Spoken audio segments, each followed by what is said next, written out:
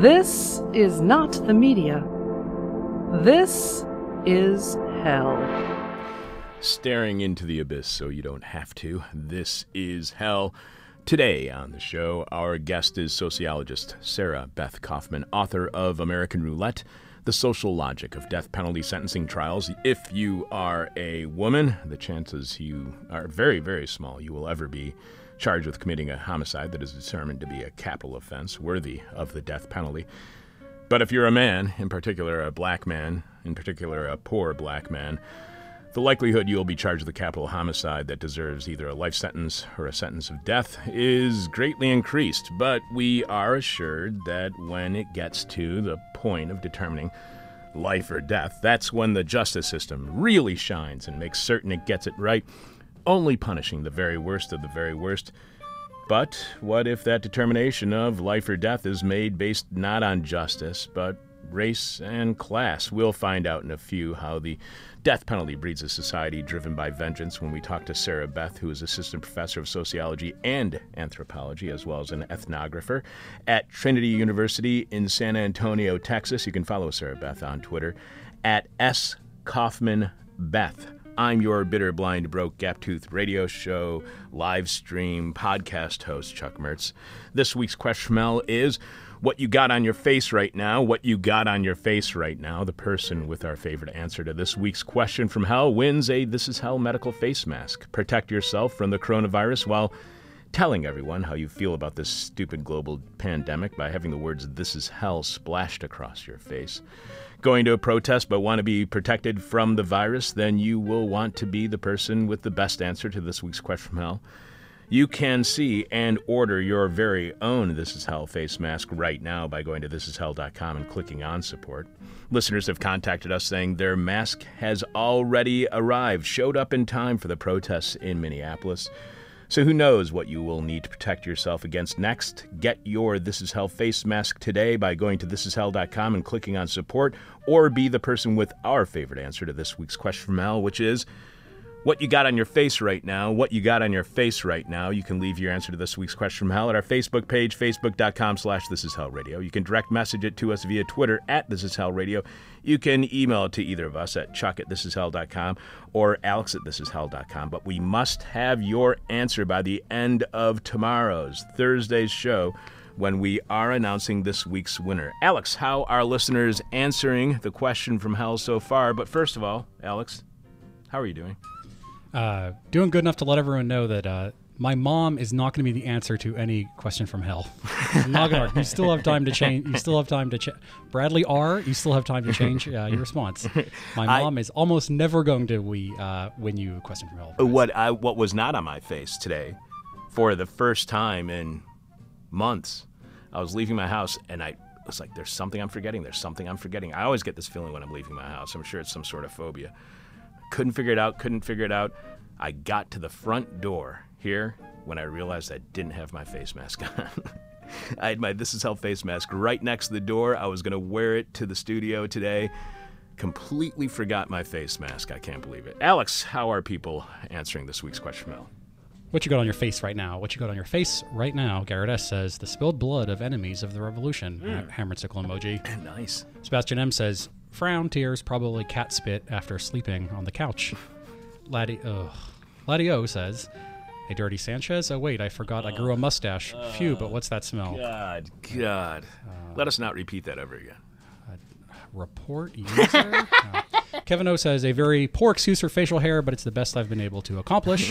What you got on your face right now? Adam A says, my palm. Bradley R says, my mother.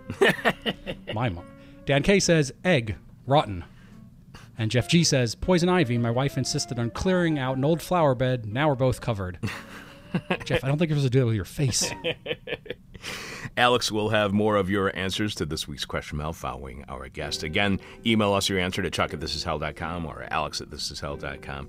Or post them on our Facebook page, facebook.com/thisishellradio, or direct message them to us via Twitter @thisishellradio. We will be announcing this week's winner at the end of show tomorrow, Thursday, following Jeff Dorchin in the Moment of Truth. So get your answers in now. Live from Hangover Country, this is hell. And the neighborhood where these here studios are located, West Ridge, up on the far north side of Chicago, was suffering from a bit of a hangover yesterday morning after what neighbors were calling a harrowing night, Monday night, of what many were calling looting throughout the area. Fear was spreading online and fast by the time I got home from the show yesterday.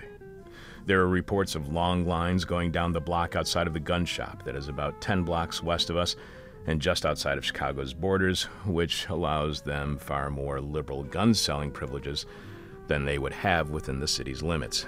And by all accounts, it was all white dudes in line, although a lot of them were wearing face masks, so that's very thoughtful of them, concerned about the safety and well-being of others while buying a gun to shoot the hordes they're imagining will be at their front door at any minute. Even the liquor store across the street from us here at This Is Hell, above Carrie's Lounge, the liquor store across the street, about a block east, one of very few liquor stores in a neighborhood politically dominated by the Muslim and Jewish religious communities. Even that store was being reported online as being looted. If a store was boarded up, the assumption online was it must have been looted. If a window was broken, then looting must have occurred. The fear was palpable within community groups online. Any place could get hit at any time by an overwhelming throng of violent criminals plundering everything they can as quickly as they can, without any help from the police and without any chance of justice or retribution for those whose property was stolen or destroyed. Which was weird to me, as I've been saying on the show the last couple of days. It's not like Devon Avenue, the main thoroughfare throughout our neighborhood, offers the would-be looter all that much. Luggage of suspect origin, cell phones from stores that advertise they will unlock any phone, and they mean any phone. Aluminum cookware that I suspect doesn't help in your personal fight against Alzheimer's. There's Islamic reading rooms and pop-up Christian ministries, knockoff electronics with names like Samsung or Toshiba. The live chicken shop was shut down by the city, but apparently they reopened. So unless looters are seeking shoddy carry-on travel bags, a phone with a checkered past, potentially dangerous pots and pans, a Koran, a Bible, shoddy appliances, or live chickens, this neighborhood may not be all that desirable to looters. But I forgot about the very, very few liquor stores in the area and how they may have what looters want, what they desire. I've heard a nearby Target was targeted for looting, so was preemptively shut down, as were all Target stores. There were then rumors they were all looted, although when images of one of the stores was posted online, there was no sign of any damage, only signs that said the store was closed. And then another Target store had seemingly the same issues, broken windows, but no real signs of looting, at least in the images that people were posting online. So what was looted? What was closed? What was boarded up? And what had broken windows? All of those instances were being lumped into one big pile of scary looting that was tearing its way through the neighborhood and into the suburbs. But the problem is, none of it was looting. None of it. There were not vast mobs of people roaming around attacking storefront after storefront. The so-called looting at the corner liquor store, according to the people who worked there, who I talked to yesterday, was done by 3 kids from the neighborhood, all of whom they recognized. That's not looting. That's a smash and grab. And they've been happening in this area and other more wealthy parts of Chicago for years now, especially in the rich parts downtown. A flash mob will show up at a swanky store in the Loop or on the Mag Mile. Sometimes a car, often stolen, drives through the front window. People pour into and quickly out of the store, and nobody ever called that looting, because that's not looting. What is happening in this neighborhood is not looting by definition. Looting is when goods are stolen during a riot or a war. Here on Devon Avenue Monday, in broad daylight, when the 3 kids robbed the corner liquor store, there was no war taking place on Devon or anywhere in the neighborhood. There was no riot taking place. There was no protest within miles in any direction. To call these acts of vandalism and theft looting is to purposely associate them with protests against police violence that seems to be an intentional delegitimization of the protests. a vacated suburban shopping mall in the middle of nowhere that gets its windows broken and some stuff stolen has nothing to do with protests happening 20 miles away.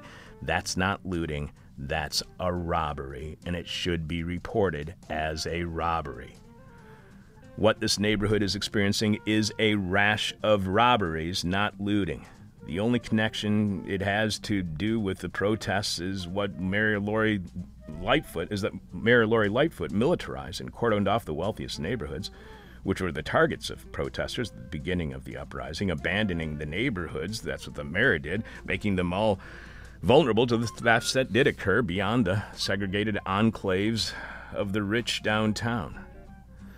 The neighborhoods and their mom and pop small businesses, what are celebrated as the backbone of the city, were left to their own devices as those with real power stayed behind the lines of their militarized force, protecting them from the rabble that have had enough of the 1%'s looting of their lives. No, what we are experiencing up here on the far north side of Chicago is not looting. Looting needs a war or riot to be taking place, and no such war or riot, or even any peaceful protest is happening anywhere in the community. No, this is not looting. This is not a war. This is not a riot. This is the weaponization of language to purposely delegitimize protests. This is an uprising, but for the state and its supporters in the media. Any uprising against the status quo that enforces inequality with the barrel of a gun means this is hell. Coming up on This Is Hell, determining who gets the death penalty is more a game of roulette than anything that could be described as justice. More of your answers to this week's question from hell.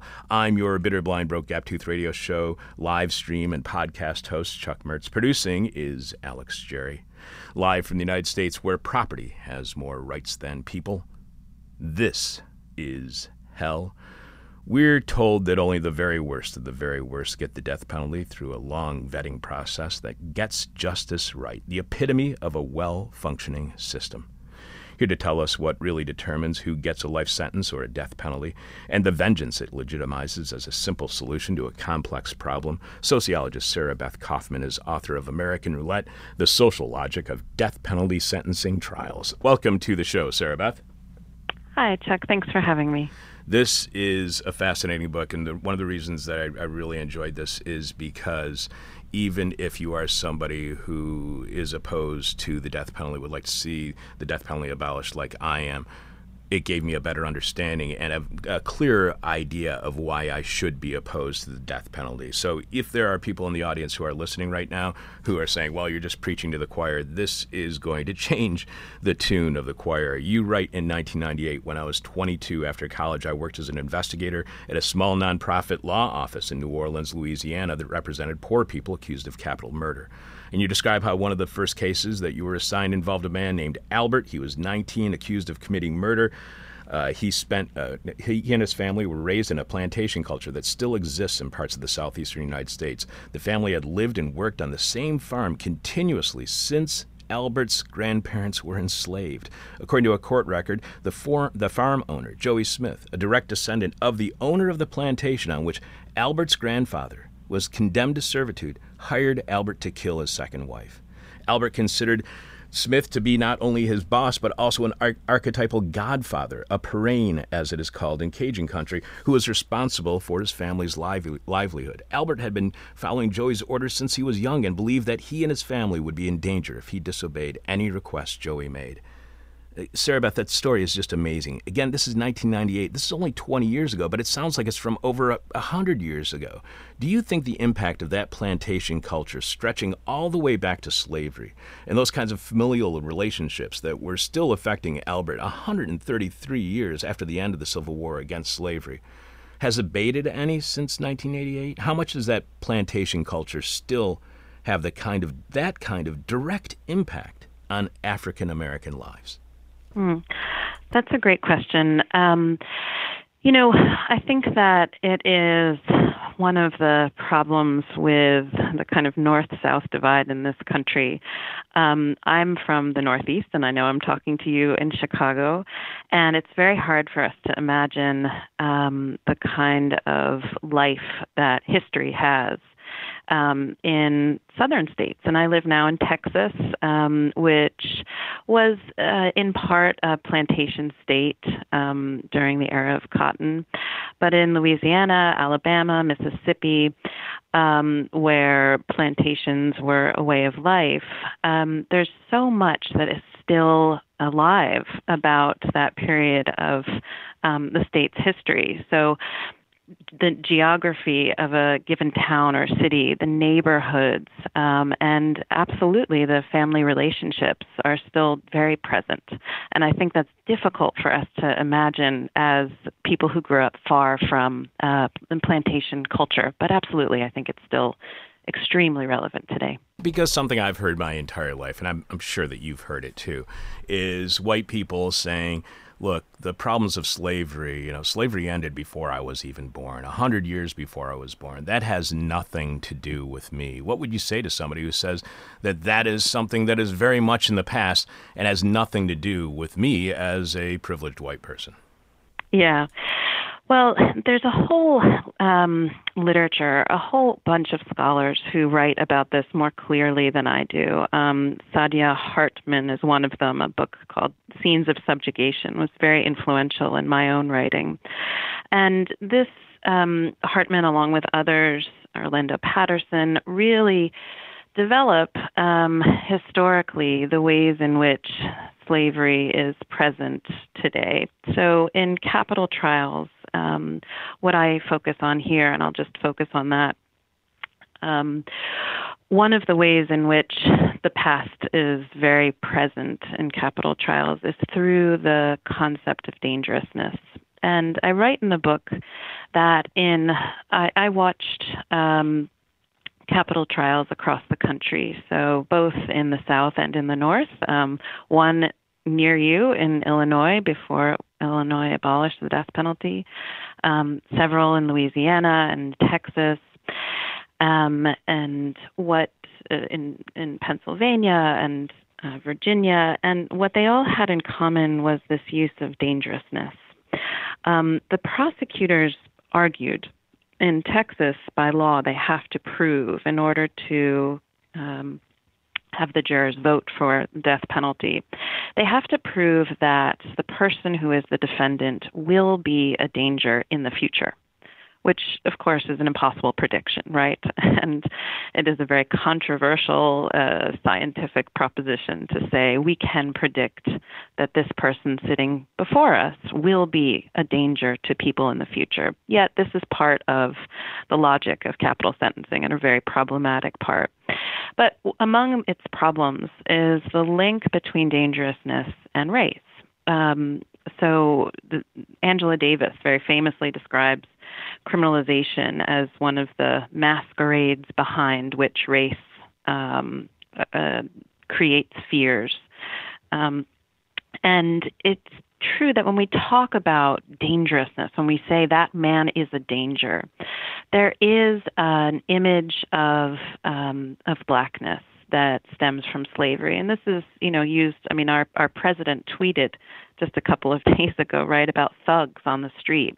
These are in language and in gesture, in tweets, these words about dangerousness, criminality, brute, thug, super predators that's used by politicians and prosecutors are linked to blackness historically.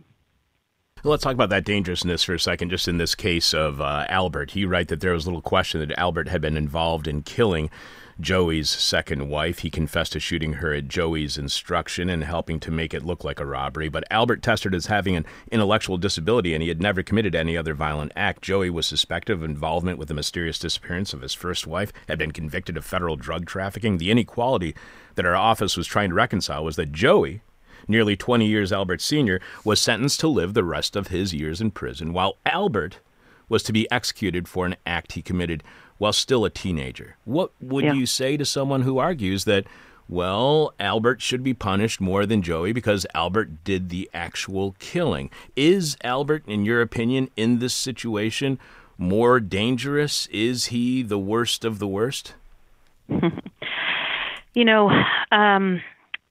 So much of what I learned both by working with people in prison and by writing this book and doing observations is that, you spend time with a person, and I did spend time with Albert, in close proximity, hours and hours. The notion that he is going to endanger lives in the future is entirely absurd to me. And I feel that strongly as a person. And the problem with capital trials is that they depend on these very complicated kinds of sets of resources where lawyers have to convince jurors, everyday people, right, with all of their prejudices and beliefs and that one person is going to be dangerous or not. And Joey, the owner of the land where Albert's family had been enslaved for decades, he had the resources to be able to convince whomever that he was, not a danger, or at least that he wasn't worth their time fighting to get on death row. And Albert did not have those resources. Yeah, he was defended by a public defender, and eventually our office was able to give him a voice. He is a very shy man. He would never be able to kind of defend himself in the way that we imagine a defense to work, and he depended on the experts who were supposed to tell his story, and they failed him. And that is a very big part of this story, is the failure of lawyers who are supposed to be advocating for their clients and who really fail. And so, in becoming a member of the team whose job it was to tell Albert's story, I did come to know him. And the idea that he is a person who now is still in prison. Joey Smith actually died in prison.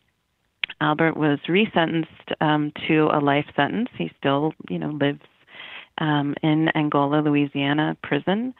And, sure enough, he is not a danger to anyone. So this notion of dangerousness is extraordinarily problematic, both on its face and from a moral perspective.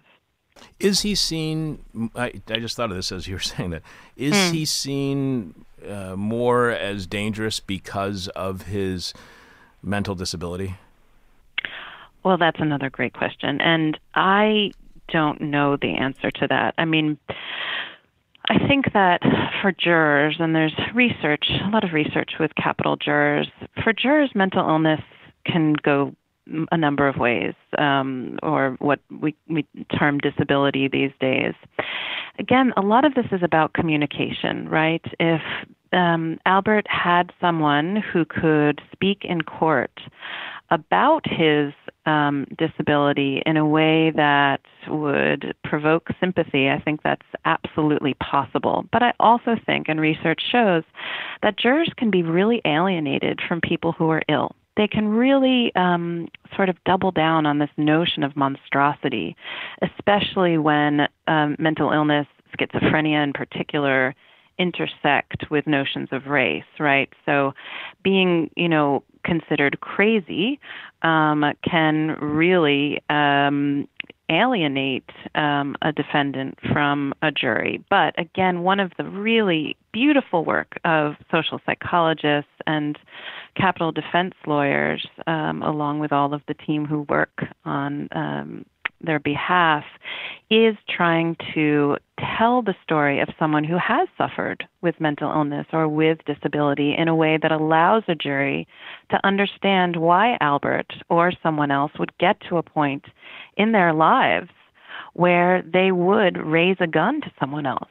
And, I don't think that Albert or really anyone else, very, very few people on this earth do I think are evil. Yeah, I think that people are what becomes of them. And Albert had a hard life, and almost every single one of the people that I met on death row and that we defended had childhoods and young adulthoods that were really unconscionable. And that's a hard story to tell. You point out that capital sentencing ostensibly sorts murders into death-worthy and non-death-worthy categories, but neither the relative heinousness of the crime nor simply the race and class of the defendant determines who will face the harshest of the criminal punishments in the United States. I just want to stop there for a moment because that is how many of the people who do get the death sentence are determined. You point out that the first determining factor is race and that another determining factor can be class. What happens when we only see the problems with capital punishment within those frameworks of race and class? Yeah. Well, I'm glad you asked that because it is more complicated than that. I mean, first of all, just to begin, right now there are only 28 states in the United States that still have the death penalty on the books, and of those, very few actually use it. So the first thing is that, a particularly heinous murder, right? And what a heinous murder is something else we could really talk about, right? Especially today when, I just heard you say property is valued over people, right? People are dying now, and we're not calling that murder, but we should certainly be thinking about the concept of murder and why we focus on the worst of the worst as individual people who kill as opposed to more systematic forces that kill. But, a murder has to be committed in a particular location, in a particular state, and within that state, in a district, with a district attorney who's willing to spend a lot of the district's money pursuing the death penalty. And beyond that, that district attorney, in Texas, for example, there's 253 counties here in Texas, and fewer than half of those have ever had a death sentence. So even when we think about Texas as a death, as a death state, even that isn't the case. And it costs a lot of money to pursue death penalty, and so you have to have someone willing to do that. And one of the even more problematic things is then district attorneys, and I interviewed some, and others have interviewed others. They make determinations about which cases they'll take to a jury based on whether they think a jury will agree with them. So one of the problems long documented with capital punishment is that there is what's called defendant-victim bias. So there is an overrepresentation of white victims in death penalty cases. If someone you love is the victim of a homicide and you or that family member that you love is a victim of a homicide and they are Black or Hispanic, they are much less likely to have a district attorney try to get the death penalty for that defendant. So there's a lot of both legal and governmental, financial considerations that go into who gets tried. And then for the very, very few people who do face death sentences, juries are the ones who ultimately decide whether a person should be sentenced to death or sentenced to life in prison for a capital murder, which are the only two options in all states. And that is what I really look at, is that distinction. And what I find is that, as I said, there's a lot of ways in which elite interests, interests of white supremacy, interests of economic elites influence that decision as well.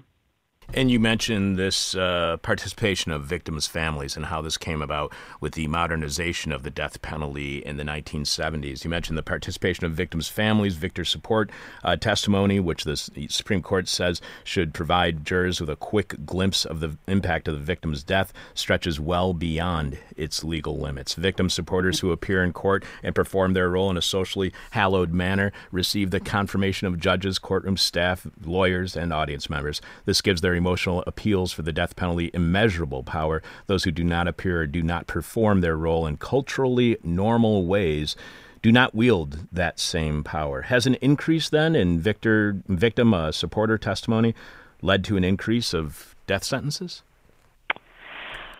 Well,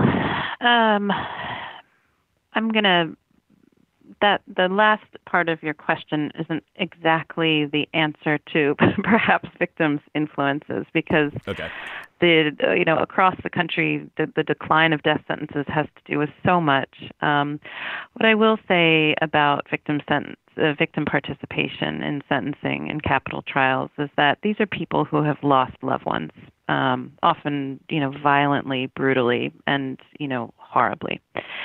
And this was some of the hardest stuff for me to watch.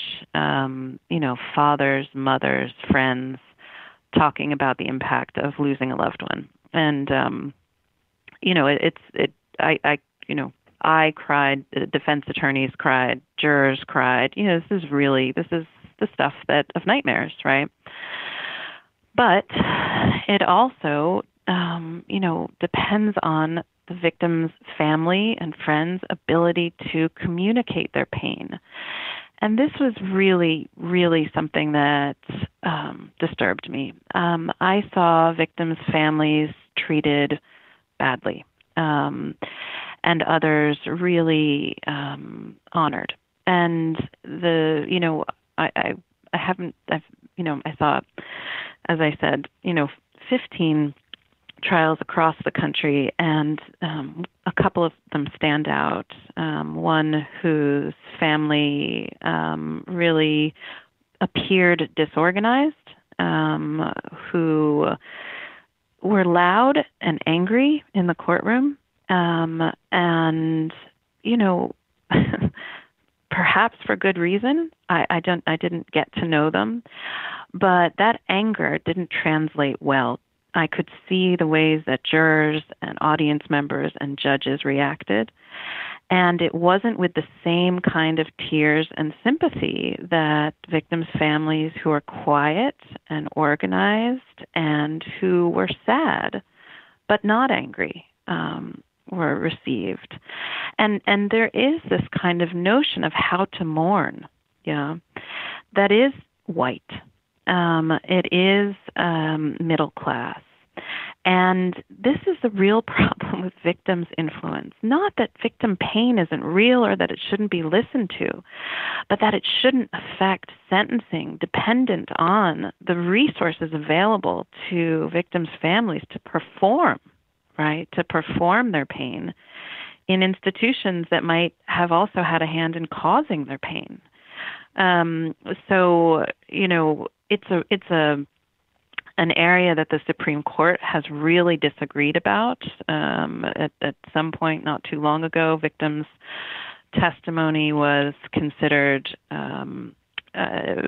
verboten in capital trials for this reason, because it's not fair to ask people to sing for a defendant's punishment for so many reasons.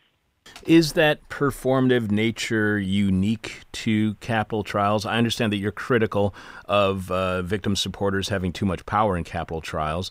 Is this unique to capital trials? And if so, should it be reformed in some way or just eliminated? Yeah, another great question. Look,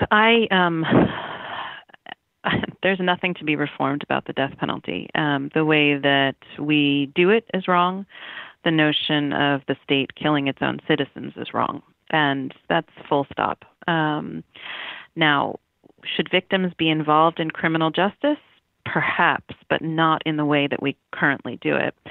In my classes, I teach about other ways in which justice might be reached, including restorative justice, which is used now. I don't know if you have heard of restorative justice. Is that something you've talked about in your show? Yes, we've talked about it quite a bit. Yeah. So in a restorative justice model, there isn't this notion of the divide between the victim and the defendant in the same way. What there is a community that is harmed. And there's no question that when there is violence in a community, it causes harm. and that that community should solve the problem.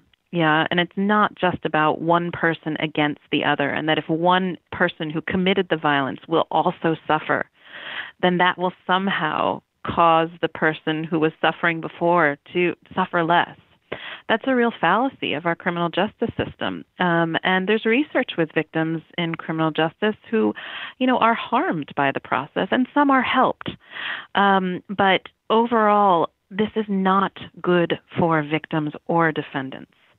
What would be much better is to recognize that we are part of a whole and part of a lot of small wholes. So some schools now work on restorative justice models, some university campuses, and even some areas of juvenile justice and other areas work on restorative models whereby it is the job of the victim and the defendant, along with the elders in the community, and this is a tradition that comes from the Maori people of New Zealand, where elders play a significant role. And they come together and they figure out how to repair harm. And that is what we should be doing in cases of violence. And it should indeed involve the people who are harmed. But this model is so far from anything like that, that there's no reforming it. You write that the death penalty trials take place in courtrooms across the country like other criminal trials, but with a major distinction: when prosecutors seek a death penalty, juries, rather than judges, hear evidence to determine the defendant's sentence. That's unique than anywhere else. Capital juries not only determine whether a defendant committed the murder, they also decide whether that defendant then deserves a sentence of life in prison or death by execution, the only two options, as you're pointing out, for a defendant convicted of capital murder in all death penalty states today. Does that increase or decrease the likelihood of a death sentence, or does that vary by jurisdiction? Because it would seem like, we all want to live in a democracy. It would seem that this is a more democratic process as juries are determining the sentencing. Are capital trials more democratic than other trials, and do they have an impact on the likelihood of a death sentence? Yeah, and this is a really good question at the heart of kind of one of the important parts of democracy, which is participation in governance, right? Look, there is so little participation in the criminal justice system by lay people that I am loath to say anything bad about jury participation. Over 90% of all criminal sentences in our country are handed out without a jury and without, in many cases, even a judge trial.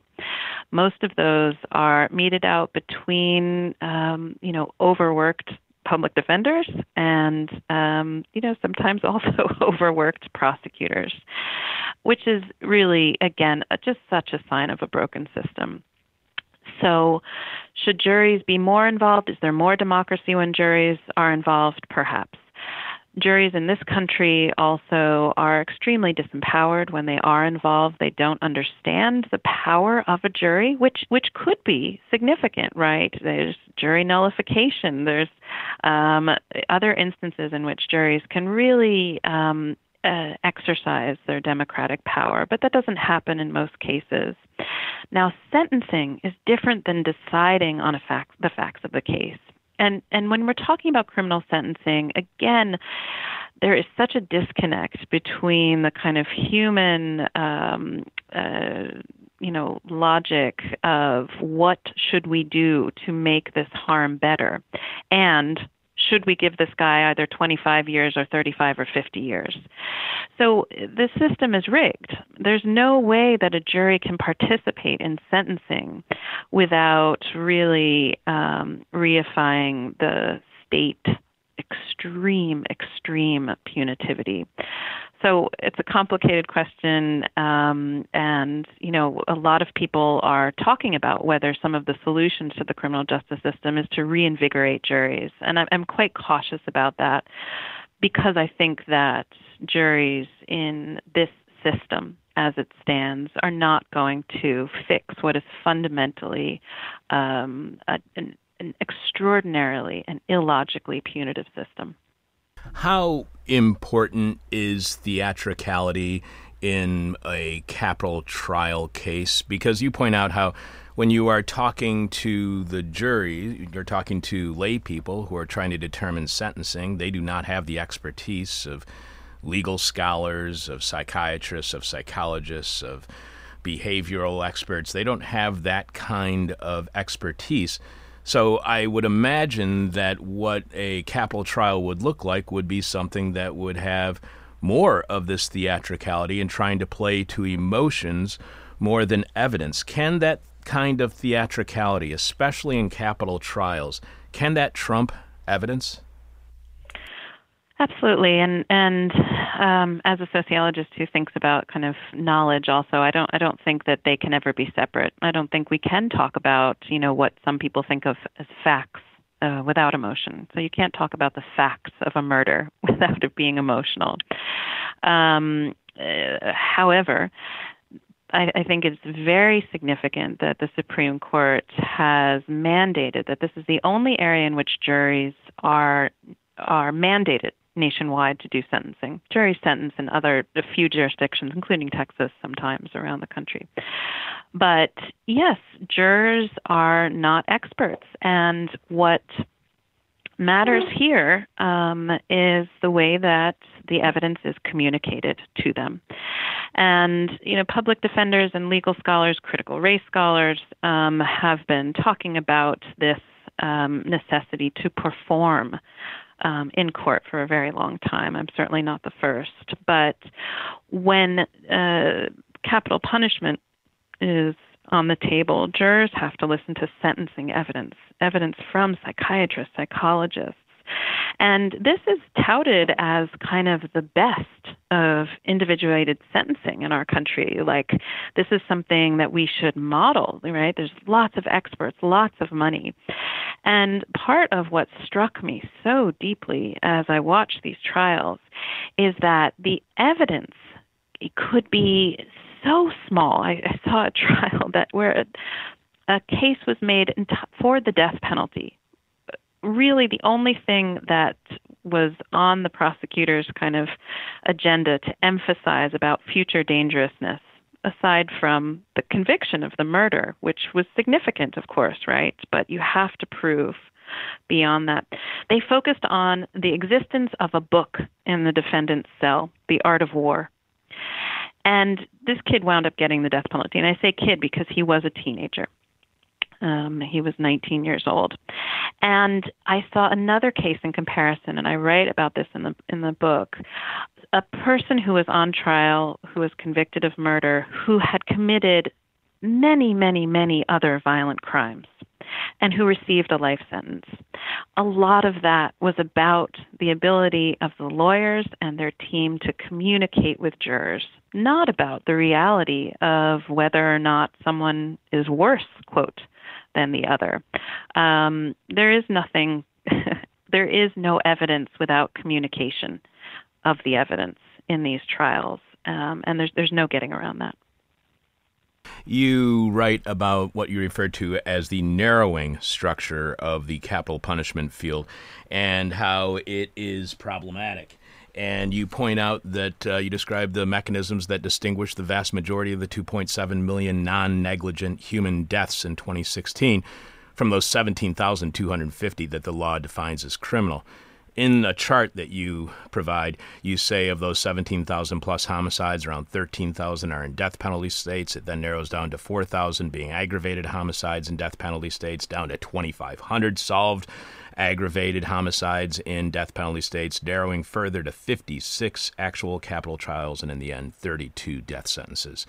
When I was looking at those numbers, 1 in 7 homicides is solved, 1 in 44 goes to capital trial, yet almost 3 out of 5 of those capital trials end in death sentences. To you, what explains the high likelihood that if you go to a capital trial, you will get the death sentence? Is that simply a function of how efficient and how good of a job that the justice system does in finding the worst of the worst? Well, before we talk about its efficiency, I just want to point out that, the cost of a capital trial is such that it's many times over and above a plea for a life sentence, say. But the cost actually isn't calculated because for every capital trial in a given jurisdiction, there are more than likely life sentences, and that money is completely then wasted on this huge death penalty trial that could have been pled out to a life sentence. So first of all, yes, efficient, but also spending millions and millions and millions and millions of taxpayer money to get a death sentence, even above the ones that are secured. Second, what is really interesting is that we don't actually have good data on capital trials.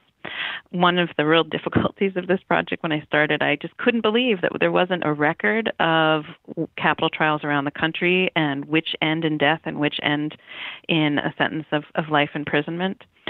And so those numbers are ones that are hard-won numbers that I gathered with the help of lots of wonderful research, undergraduate research assistants here at Trinity University. But they are not always that efficient, as you say. So if you look back at the numbers from 2000, you look back at the numbers from 1996, I suspect that and I again, these numbers don't exist, but around the country, if there is a 2/3 death penalty rate, I would be surprised. Anyway, as I said, these are very expensive. They're up to district attorneys, and district attorneys have to use their county's money. So I would say they should be damn sure that they're going to get a death sentence, and they're not. And that's a huge waste of money. So I would call that inefficient, and inefficient to the tune of hundreds of millions of dollars a year in some counties. And human lives as well. You write the lack of you write the lack of systematic information on capital trials is itself salient. Sociologists believe that an agnotology, and thank you for teaching me the word agnotology, or absence of knowledge is not an accident. Missing knowledge should be treated as an active rather than incidental aspect of socio-political power. Rather than think of a lack of capital trial data as an oversight, I began to consider why a systematic review of capital sentencing trials might jeopardize or destabilize an established source of power. What is that established source of power that this absence of knowledge benefits, and how do they benefit from that absence of knowledge? Well, I will. I had a wonderful research student this past year who wrote an honors thesis, whose name is Frances Kennedy, and she gathered data on capital trials at the county level. Capital trials are paid for mostly at the county level, and she looked at California. So one of the things to be gained by not knowing these numbers is how much actual money gets spent pursuing death sentences. So in some counties, there is a ratio of 2 life sentences for every death sentence at trial. That means that the numbers, and nobody wants to hear this, that a death sentence, a single death sentence out of a single county actually costs 3 times the numbers that are publicized. That's not something that district attorneys and people who are pro-death penalty want advertised. You figured we'd want to know. It's kind of part of the democracy that we have. You point out that 2 decades ago, an influential death penalty scholar, Austin Surratt, said that state killing should provoke the question, not what it does for American society, but what it does to American society. Among other things, Surratt argued the U.S. capital punishment system legitimates vengeance, intensifies racial divisions, and distracts Americans from the hard work of solving complex problems by offering seemingly simple solutions. You then add capital sentencing today is etched through with these dynamics, imprinting more deeply the most shameful tendencies in U.S. society under the guise of what scholars call super due process. First of all, isn't the entire justice system, not just the capital trial system, isn't the entire justice system based on vengeance? How do you see vengeance playing out more? I mean, I understand killing somebody is the ultimate act of vengeance, but how do you see vengeance playing itself out more in capital trials than all other trials? Isn't our justice system just a system of vengeance anyway? Well, we do have an adversarial system, which means that there is a contest over how to both translate events and how to punish. And absolutely, as I said, I think that the way that the system works from the very lowest level of misdemeanor on up to capital sentences is ethically, morally bankrupt. And we've got good. Nicole Van Cleve in Chicago, right, wrote about lower level courts and how decision making is entirely a game involving race and bargaining between district attorneys and public defenders. The justice system is complicated. It involves a tremendous amount of financial obligations, as they're called, and that are levied on people who have no money. I mean, it is not necessarily always about vengeance. It's not necessarily easy to see how it's about vengeance.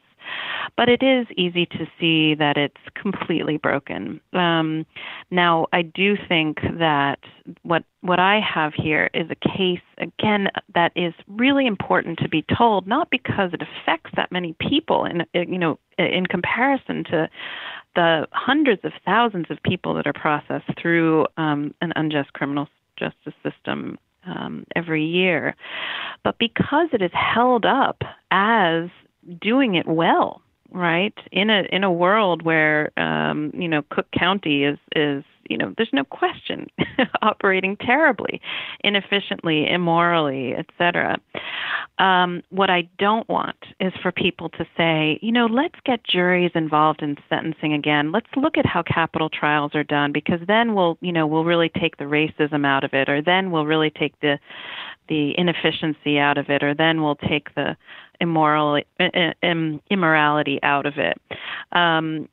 This is a system that is built around capitalist white supremacist norms, and even at its kind of expertise best, right? Expertise filled best.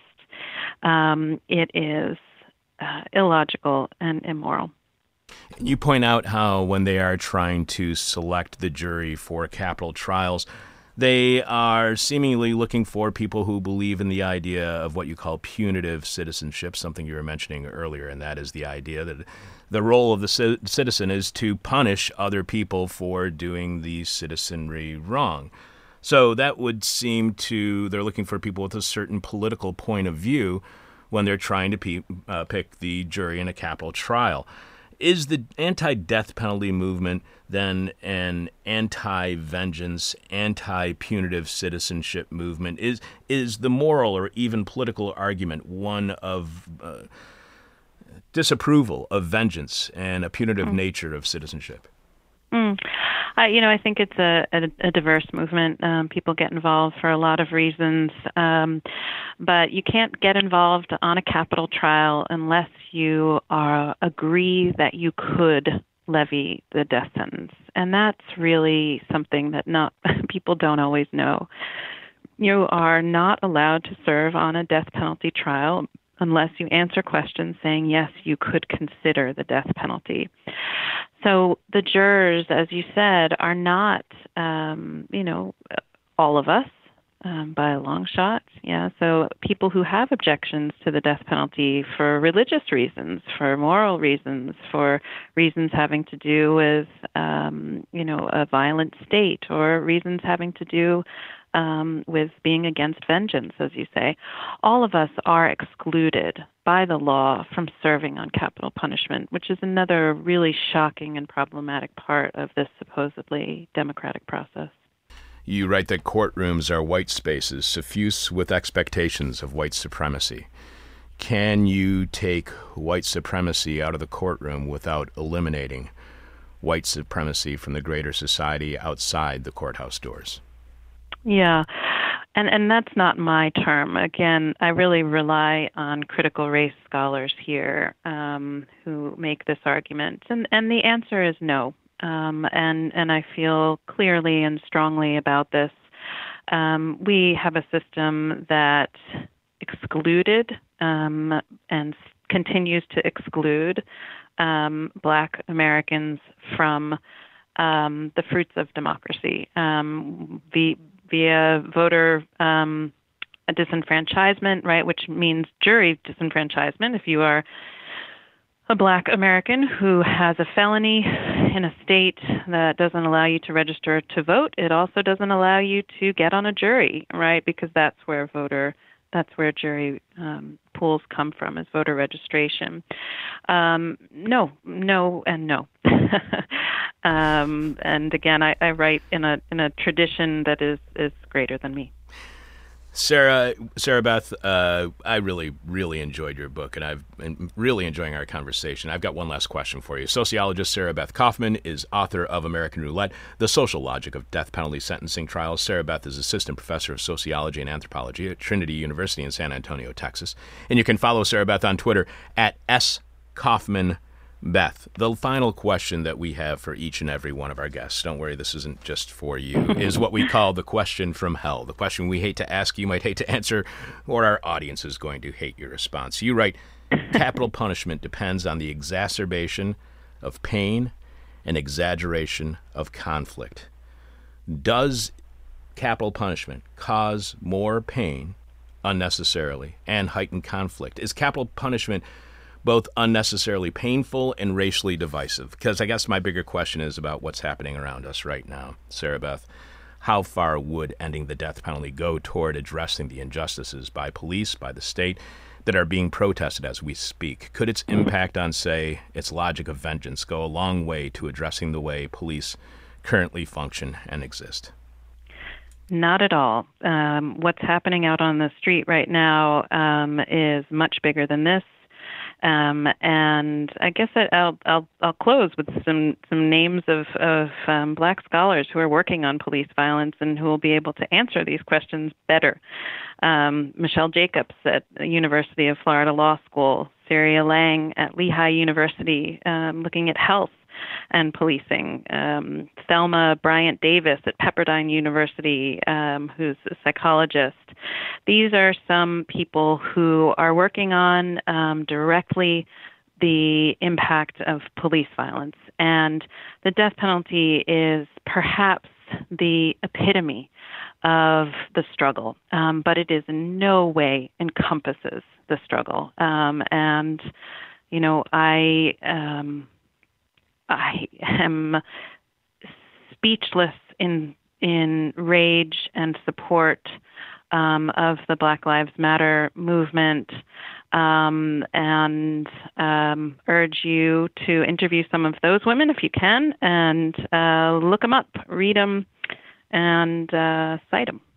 Well, we've been having tons and tons of people on the show to be discussing this over the last, 23 years, however many years we've been doing this. But I want to appreciate the fact of the list that you just gave us, because of all the dozens and dozens, hundreds of scholars that we've had on the show. Every one you just mentioned were ones that we have not had on the show. We're constantly seeking great guests for our show. So listen, Sarah Beth, if you ever have any other suggestions for really good guests for our show, please send them along, because I'm going to have Alex write down all the names that you just listed, and we're going to try to get every one of them on our show. So thank you so much. Thank you, and thank you for taking this moment seriously and for taking these issues seriously for a long time now. So I wish you health and wellness, for the future. And I appreciate the fact that you actually did not.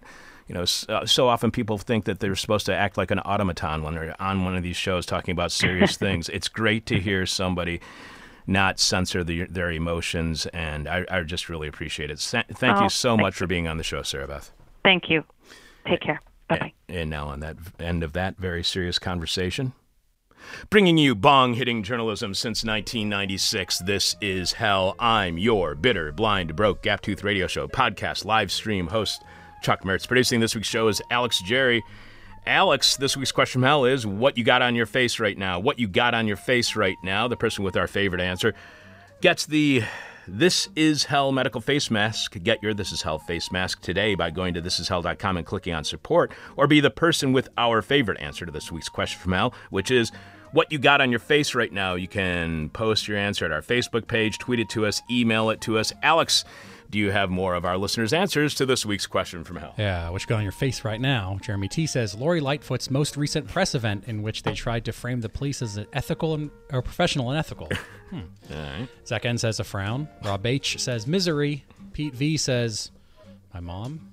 Oh, God, dude. But also, it'd be funny if it was my dad. Dude. Jeffy D says whatever came splattering out of the fan when capitalism hit it. Steve S says a Botox smile. Dan C, glasses and fatigue. Michael K says a pair of sunglasses that Rowdy Roddy Piper gave me. Damn, if that is true, Michael, you got to post a picture of that. What you got on your face right I think now? it's a reference to They Live. Oh, damn. Wait, did he give them the glasses or? He attains the sunglasses that makes him see the truth in the world. Oh, because he had to fight that other guy for him. Okay. Corey G says a giant rubber bullet welt. Dave W says a bong.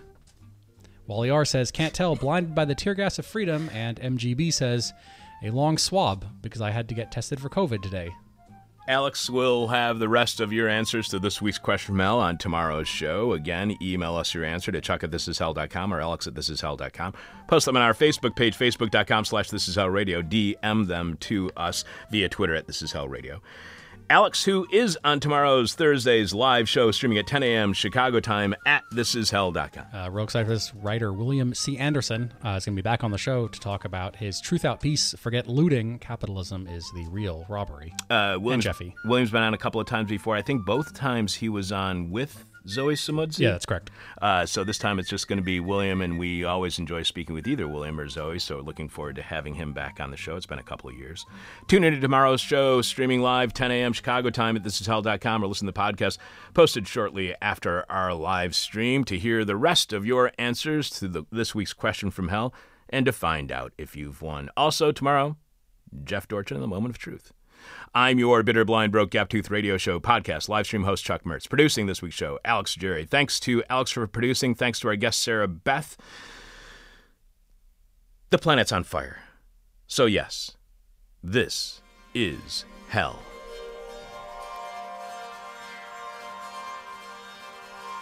Thank you for listening to This Is Hell. For more interview hell and to support the show, visit thisishell.com.